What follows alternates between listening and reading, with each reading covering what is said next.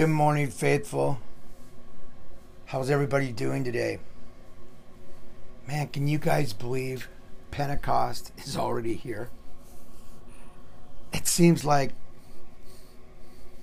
just a couple weeks ago we were celebrating Easter together.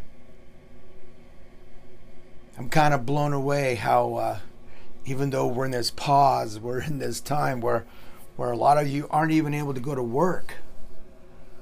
That time is flying. Time is flying by. So tell me, what's new in your world? What have you been up to? I know a lot of you guys are at works this weekend. You're racing. Praise God for that. I'm excited to see results and see how you guys are doing. Praying for you guys. Praying for all our Team 2 racers, all our family and friends that are in works. God bless you guys. Be safe. Be fast. And know that can't wait to be with you guys again, to pray over you, to love on you. How about any trips? Anybody go anywhere? Or are you planning to go somewhere? I know I cannot wait for this travel ban for my job to be lifted so I can go somewhere, anywhere, besides the doctor for my knee. So I know I'm getting a little antsy. I want to do something. I'm afraid that I'm going to go wild this summer. You know, I'm afraid a lot of us are going to go wild and try to do things and go places. Because it kind of seems like we've been on a desert island, right? It seems like we've been kind of all locked away and we can't do what we want to do. We can't go where we want to go. We can't enjoy that freedom that as Americans we're so used to, right? But I want you guys to think for just a moment. I want you to consider this. That lack of freedom that we've had for the last few months, how about if that was our life all the time? How about if we lived in a communist country where they can't go where they want to go? They can't do what they want to do. It's tough. I need you guys to realize how blessed we are in America. How blessed we are to have personal freedoms. To even be able to meet. I mean, right now, a few of you are in my backyard. We're meeting. We're being the church. We're social distancing and we're outside, but we're still meeting. We're still having this freedom. Man, there's places in China where if we had this many people, it'd be shut down. It would be deemed an illegal home church and it would be shut down. So be grateful. Be thankful. We've been busy. Ginny and I have been extremely busy. We just completed our associates program through Quest Transformation Institute. It's been great. I've learned so much in the last year. I am blown away what God's doing in my little brain. How God's allowing me to see the scripture in a way that I've never seen before. I've never understood it the way that I understand now. I've learned words like hermeneutics. And I know it's a big word. It's just how to study the Bible, how to tear it apart, how to look into it. It's been great. And I'm excited because I'm starting my bachelor's program June 8th. Woo, tally ho. Here we go. Time to get busy. Time to once again put on my thinking cap and see what God has. Because you know what? I take this seriously. I take it seriously being your teacher, being your pastor, being the person that shares Jesus with you. Because honestly, I just want you guys to be better disciples. I want me to be a better disciple. I want all of us to be able to connect and understand and really press in to what Jesus is saying in our lives. You know, this week I was blessed and I had Pi Hop, the House of Prayer in Pasadena, speak over Ginny and I, give us a call and speak into our lives. And I was blown away how accurate they were with what's going on in my life. And they said something that really clicked with me. It really stuck in my brain, and it was like, Jay, it's like you've been walking through cement in your life. But you didn't let it slow you down. You actually allowed it to be footprints that other people could follow. And when you looked ahead, you were following Jesus' footprints. And I was like, whoa, that's huge. What a great message for me to hear in this season of my life. To realize that even though we're going through some tough times, and even though many of you may feel like you're walking through cement right now, I want you to remember that you could be forging a path. What you're doing could literally change people in behind you. You could be setting up a highway for believers, for other Christians to be able to walk forth in victory, to be able to understand Christ. Don't get me started, man. I'm so excited about that message because I just feel like it's a big deal. I'm excited about what God's doing in our community in Ridgecrest. Ginny and Ruth were able to go over to Bakersfield this week, and we got the Lighthouse signed up for City Serve. We were able to give our first giveaway of fresh fruits to the city of Ridgecrest. And we had 2 huge pallets of fresh fruit. And we were able to serve probably 50, 60 families with that food. What a blessing. And you know what? That's just the tip of the iceberg. God is moving in the city. He is doing things that allows people to go, what's going on in that little city of Ridgecrest? What's going on over there? I love it. I mean, we still have a lot of things going on. We still have a lot of mountains to climb, a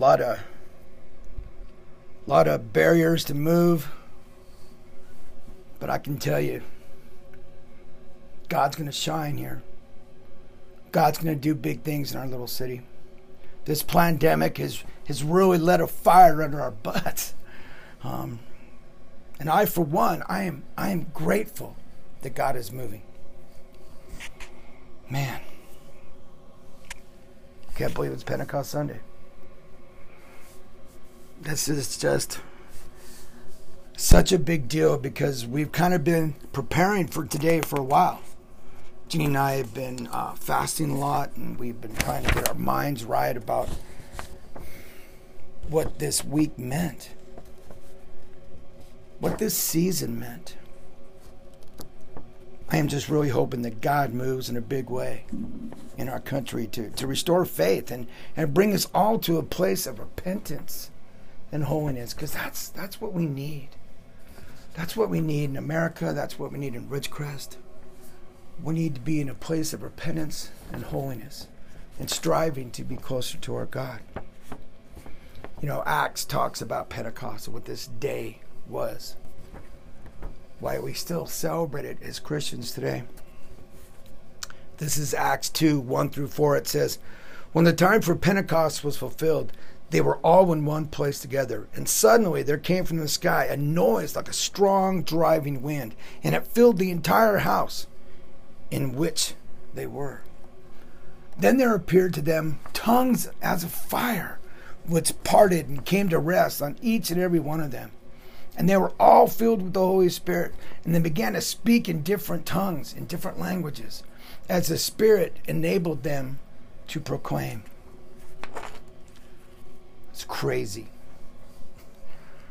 What happened at Pentecost was really what set the stage for the Holy Spirit and how we relate with Him today. You know, that was when Jesus gave the Comforter that He promised in John, that He promised when He was with the disciples that He would give. The Holy Spirit fell down on the 12, and and even those that were present. He came down to all the believers that day. It's huge. In Judaism, what we call Pentecost, they called the Festival of Weeks. The Hebrew for that is Shavat. It's a harvest festival. It's celebrated 7 weeks and 1 day after the first Sabbath of the Feast of Unleavened Bread, which is Passover, right? The mention of 50 days actually comes from Leviticus 23:16, where it would see, 7 weeks and 1 day after the Passover. It's when they would celebrate this Shavat. You read the Bible and you just kind of think that there in Acts 2, they were there for Pentecost. But that's not what was going on. They were there celebrating Shavat. All the Jews were in Jerusalem celebrating Shavat. Jews from all over. From Rome and Mede and Spain, wherever. I mean, many different people were represented with many different languages. It's important that we understand that God made sure that many languages would be present that day. So that when they were filled with the Spirit and they started speaking in different tongues, it mattered. It had to be a big deal. God moves when it brings Him glory. I want you to picture yourself there at Pentecost. I want you to see yourself, an American, in Jerusalem. They start speaking in tongues. And I'm going to tell you, at that time, I don't think anyone spoke English. So all of a sudden, you start hearing them speak in English to you. All of a sudden, somebody's yelling at you and telling you how much God loves you, how Jesus came to save you, how you are loved by God, that Jesus died to forgive you of your sins. How humbling would that have been? It would have been amazing. I think about that, about me, the American kid over there, and what it would have been like for me to have been at that moment and all of a sudden hear my native tongue and them telling me how much Jesus loved me. Come on. How powerful is that? That's a miracle. That's a miracle. And that's the kind of miracle that God loves. Because it draws people to His Son, Jesus. Those are the kind of signs and wonders that when people see that, they're like, okay, I don't know what's going on there, but that stuff's real. I'm excited about how God is stretching all of us lately. I'm starting to understand and perceive complex ideas of faith. I mean, I love when I get to study the Greek and I start to understand the difference in how the New Testament uses Greek words. It's exciting. This week, I really felt God telling me to dive into some Greek words. God was asking me to dive into the word rhema, to understand the difference between rhema and logos. I mean, both words mean, well, word. That's what it means, word. Jesus is the living logos. In John 1:1, the Word was with us. The Bible is the written logos. Hebrews 4:12. And the Holy Spirit utters the spoken logos. In 1 Corinthians 2:13. The meaning of rhema, in contrast to logos, is when a word is directly spoken in such a way as to move the church or a person in the direction that God is wanting them to go. One of the illustrations I found was in Ephesians 6:16 through 17. It says, in addition to all this, take up the shield of faith, with which you can extinguish all the flaming arrows of the evil one.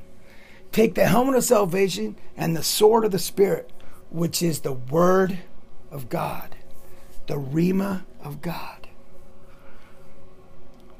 Where the reference is not to the scriptures as a whole, but to that portion which the believer wields as a sword in that time of need, which is the word of God. That's a Rhema word. Something that edifies, something that changes the direction of the church, that changes the believer.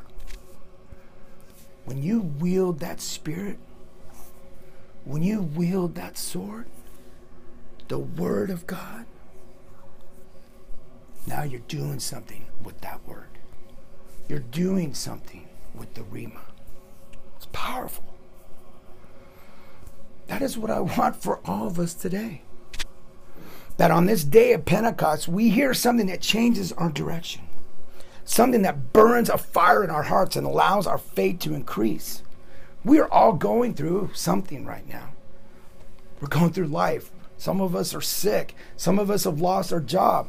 Some people have had death in their lives. I mean, the last 4 months, each of us has had something happen. Each of us has faced a trial. We have all had some news or event change the direction our life was going. Corona changed all of our lives.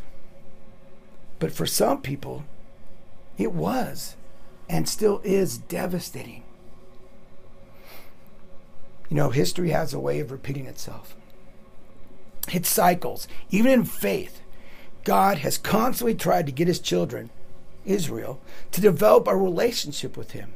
I mean, the flood, slavery in Egypt, even the temple being destroyed or being hauled off to Babylon. They just keep repeating. Sin just keeps stacking up. And even though the whole Jewish culture was built upon following laws, they just couldn't. They couldn't follow the laws and have a relationship with God. 1 Corinthians 10:11 through 13 says, these things happened to them as examples and were written down as warnings to us, on whom the culmination of ages has come. So if you think you are standing firm, be careful you do not fall. No temptation has seized you except what is common to all mankind. And God is faithful, and he will not allow you to be tempted more than you can bear. But he will provide the way out so that you can endure it. God provided the way of escape for all of us. That's Jesus. For some reason, we are living in a time where, again, the religion of God and the laws of the Jews are starting to creep into our faith. We have been given the Holy Spirit to work miracles in our life, to be our comforter and our defender. Jesus told us that we would do greater things. John 14:12 says, very truly I tell you, whoever believes in me will do the works I have been doing, and they will do even greater things than these, because I am going to the Father. He goes to the Father, and he promises the Holy Spirit. He promises the Comforter. Come on. It's huge. And yet today we have so many groups telling us that the miracles of the apostles are no more. That all that stopped when the Bible was finished. You know, I spent some time looking at this, trying to understand where this came from. I'm not going to tell you, I struggle with it. I mean, why would God spend so much time in the Bible? Why would he bring up so many different aspects of the Holy Spirit and of miracles? Why would the gospel be full of it? Acts full of it. Why would Paul and all the apostles continue to do miracles?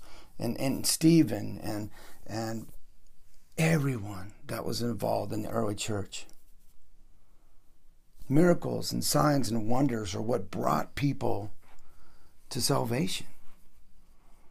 That's what allowed them to believe what was going on, that there was power in the name of Jesus.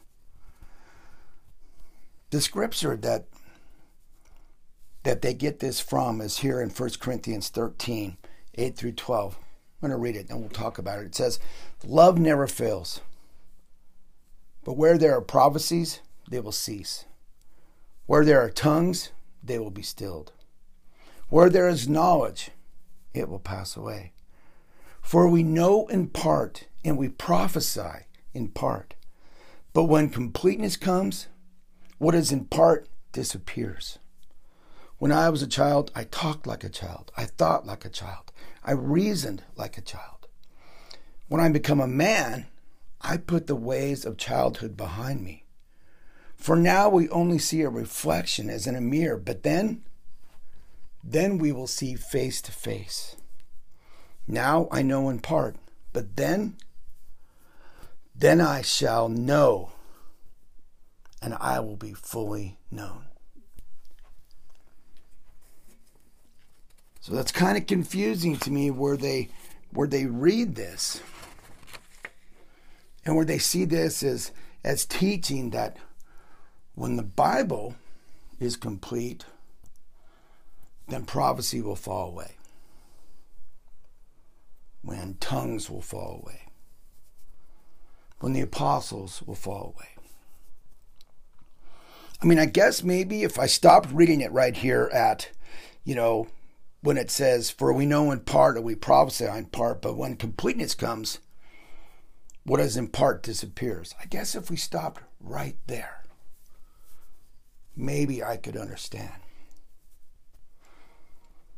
But it goes on and it talks about seeing face to face.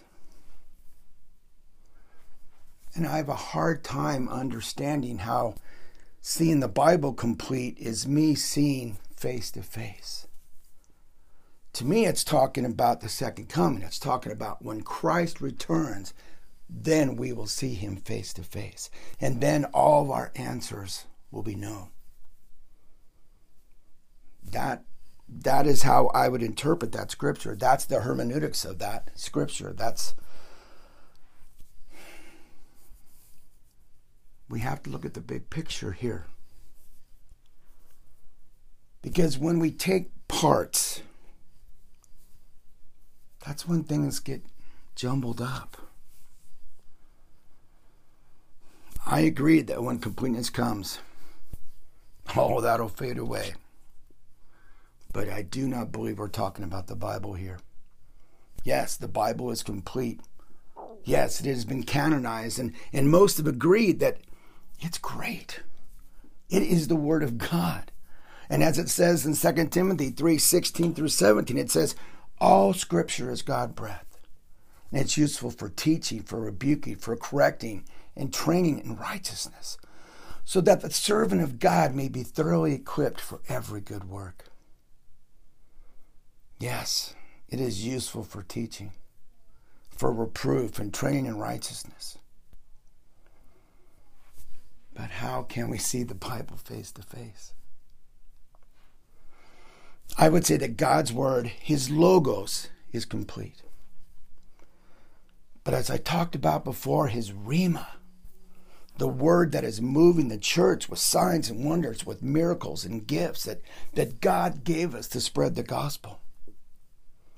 Well, that will not be complete until we see the King of Kings, the Lord of Lords. That completeness will come when Jesus returns.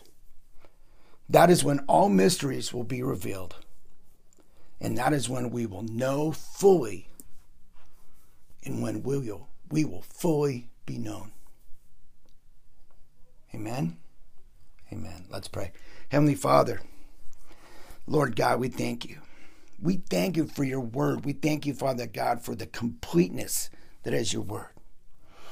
That brings life to us, Father God, that absolutely speaks into our existence. Father, I would be lost without your word. I would be lost, Father God, without the ability to know your heart on these pages, God. Father God, I ask today that as my friends and my family and anyone listening, that they understand my heart is not that your Bible is not enough, because your Bible is enough. But Father God, I want us to be reminded that your Holy Spirit is constantly speaking to us, constantly speaking life into us, God.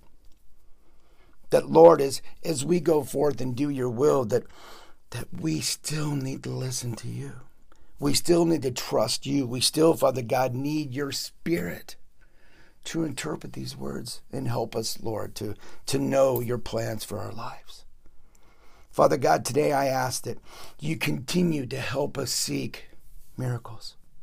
Help us, Father God, seek the higher gifts so that, Lord, we can bring a lost world to your Son, Jesus. Because, Father God, as you are continuing to move in my city, in my state, in my country, Lord God, I believe greater things than this will we do. Greater things, Father God, you are going to show. Because, Lord God, that is how we are going to have masses come to know Christ. So, Lord God, today I pray for that Pentecost spirit, that miraculous spirit, Lord God, that has changed lives and hearts all over the world today, God. That we can understand that we can feel your presence in a new and powerful way. That, Father God, your Rhema word will push and direct and cause the church, Lord God, to move forward in a victorious way. And Father God, right now, I just want to take a moment and pray for the absolute craziness of our world. We pray, Father God, for the riots in Minnesota. We pray for people to have love for one another. Forgive us, Father God, if we've stepped out and we've done things that would cause people to think that we did not love them because of the color of their skin. Help us, Lord God, to be able to reach out to anyone that we know and show them love. Help us, Lord God, to be Christ-like to every single human being. That, Father God, we are reminded that all men are created equal. That, Lord, you, the Creator, you made us all. And there is no difference because of the color of our skin. The same blood that Jesus shed on the cross is the same blood that we all shed, God. And so today, Father, I ask for your peace. I ask for your strength. And Father God, I ask for angels to be sent to Minnesota and anywhere else, Lord God, in the world that people are fighting and arguing because of the color of their skins. Let this be done, God. Let our hearts and minds be turned to Christ. And let us go forth victoriously right now in Jesus' name. Amen. Amen and amen. I love you guys. I pray that you have a wonderful day today. I pray that God does signs and wonders in your life and that you are able to seek him in a new and powerful way. He has plans for you. Do not forget that. God bless you, and we'll talk to you at the races. Bye-bye.